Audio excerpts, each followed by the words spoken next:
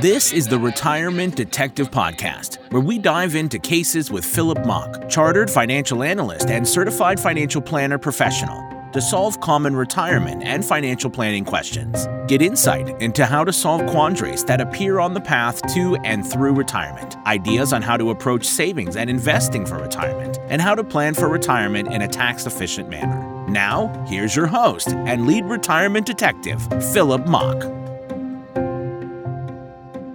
Hi, everyone. It's Philip Mock with the Retirement Detective Podcast.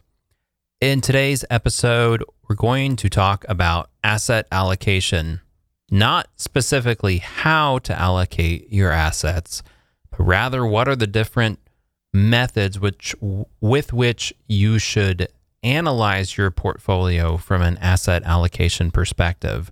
In other words, if you were to make a report for yourself about your portfolio, these are the different ways that I would suggest you slice and dice it. We'll dive into that in today's episode.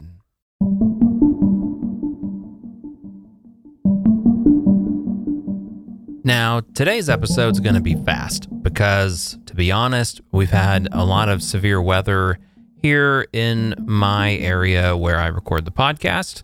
We've had the power going in and out for the last several days.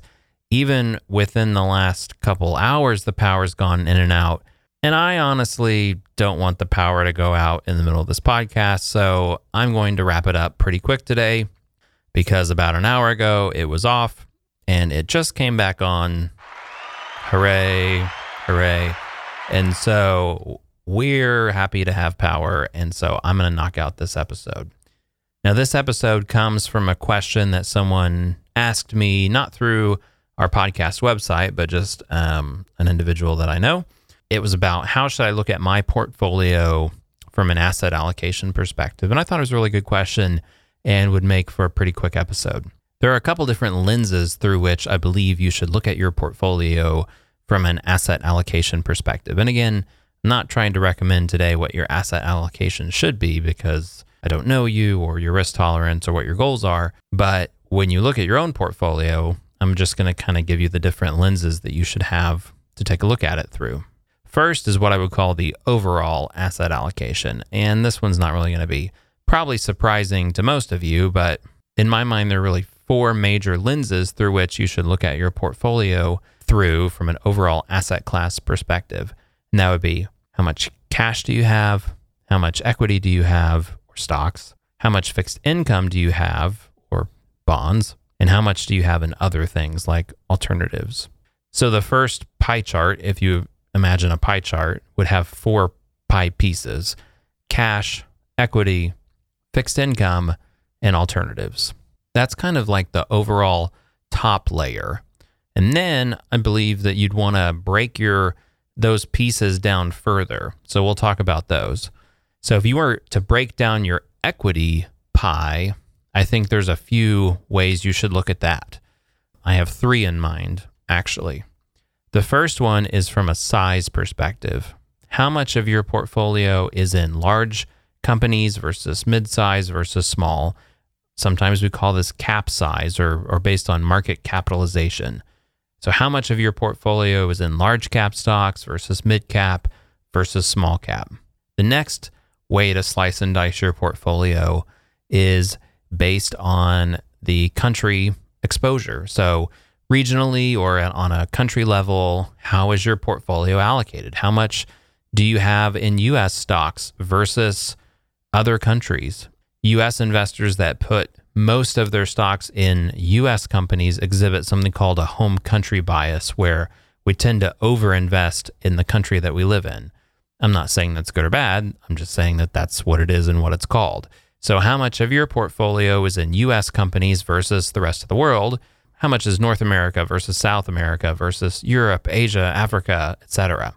How much is in developed markets versus emerging markets? These are all good questions to ask. And the third way that I recommend analyzing your equity portfolio piece is from a sector perspective.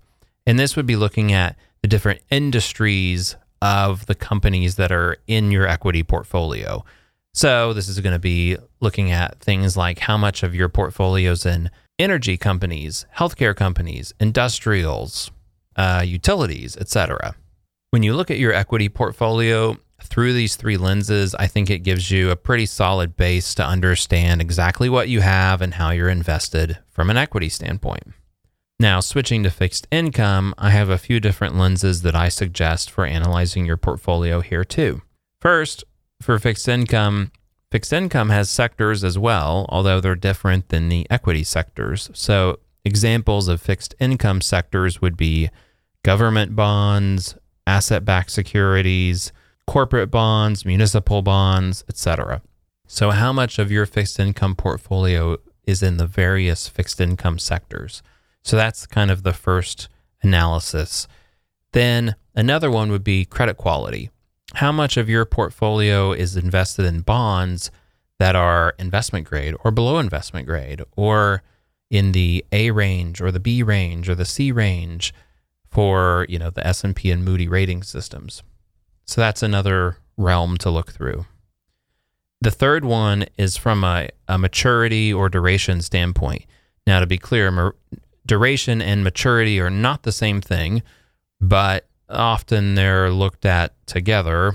And depending on where you get this data, you may have access to one or the other. But they both kind of point to the same question, which is how short-term or long-term is my fixed income portfolio? How much of that portfolio is short-term bonds, mid-term bonds, long-term bonds, short-term duration, mid-term, or long-term? And then the last one is an overlap with the equity side. And I believe that you should know on your fixed income what your country exposure is and or your region exposure, just like we talked about on fixed income. The other two pie pieces I talked about from the overall are cash and alternatives.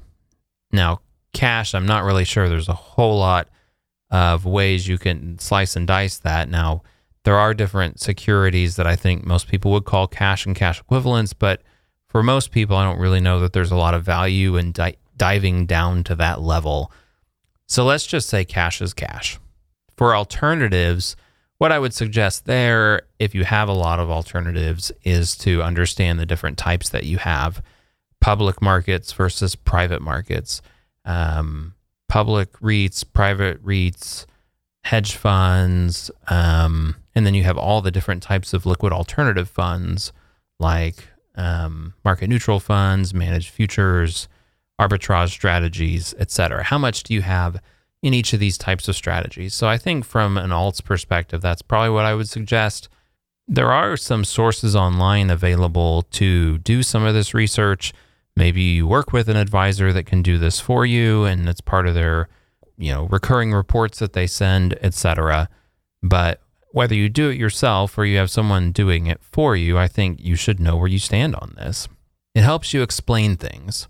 Let's say that you look at your portfolio and you're just not really sure why your fixed income has been underperforming, and maybe we're in an environment where interest rates are rising and rising pretty rapidly at that. So in that case, let's say you do some of this analysis, you figure out how much fixed income you have, you look at all your exposures, and you discover that the majority of your fixed income is in really long-term bonds, with plus 20 years to maturity left. Well, in a rising rate environment, the value of fixed income typically falls, and therefore really long-term bonds are going to bear the brunt of that and have a pretty decent market value loss. So that would be a really easy way to explain why you perhaps have outperformed or underperformed, The point is to know what you have so that you can explain why your portfolio acts in a certain way. And it's not, it is sometimes a challenge to find the data. You have to use, a third-party resource generally to kind of identify this. But once you have the info, it's just basic math. It's adding, dividing, percentages. It's not hard. So I would suggest trying to do it through maybe a resource you can find online, or ask your advisor to do it if they don't already, and see what you've got.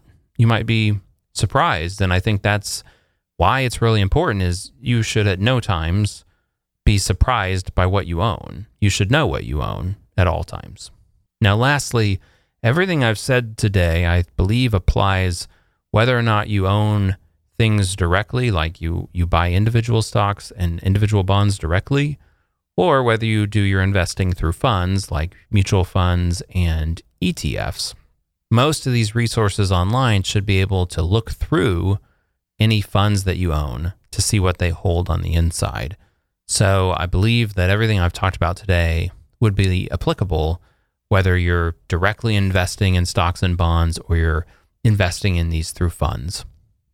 At the end of the day, if you don't know what you own, then you also don't know how you should reallocate when it's time, or perhaps where to buy and sell from as you have cash coming into your accounts or coming out.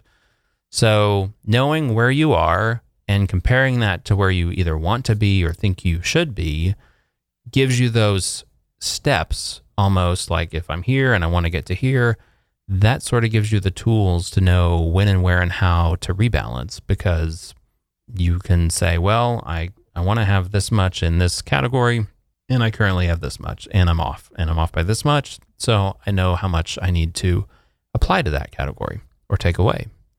That's all for today. Just keep in mind that it's not rocket science. Don't be afraid of it. See what you can find out about your portfolio. I think you will find it to be a valuable exercise. I wish you well, and we'll see you next week. This recording strictly is for informational, educational, and entertainment purposes only and should not be considered investment advice. Opinions expressed are as of the date of recording. Such opinions are subject to change. The views and opinions of guests on this program are not necessarily those of the Retirement Detective Podcast. The Retirement Detective Podcast is not affiliated with any guest or his or her business affiliates unless otherwise stated. The Retirement Detective Podcast does not guarantee the accuracy or the completeness of the data presented herein. The Retirement Detective Podcast shall not be responsible for any trading decisions, damages, or other losses resulting from or related to the information, data analysis, or opinions or their use. Past performance is not a guarantee of future results. All investments are subject to investment risk, including possible loss of principal.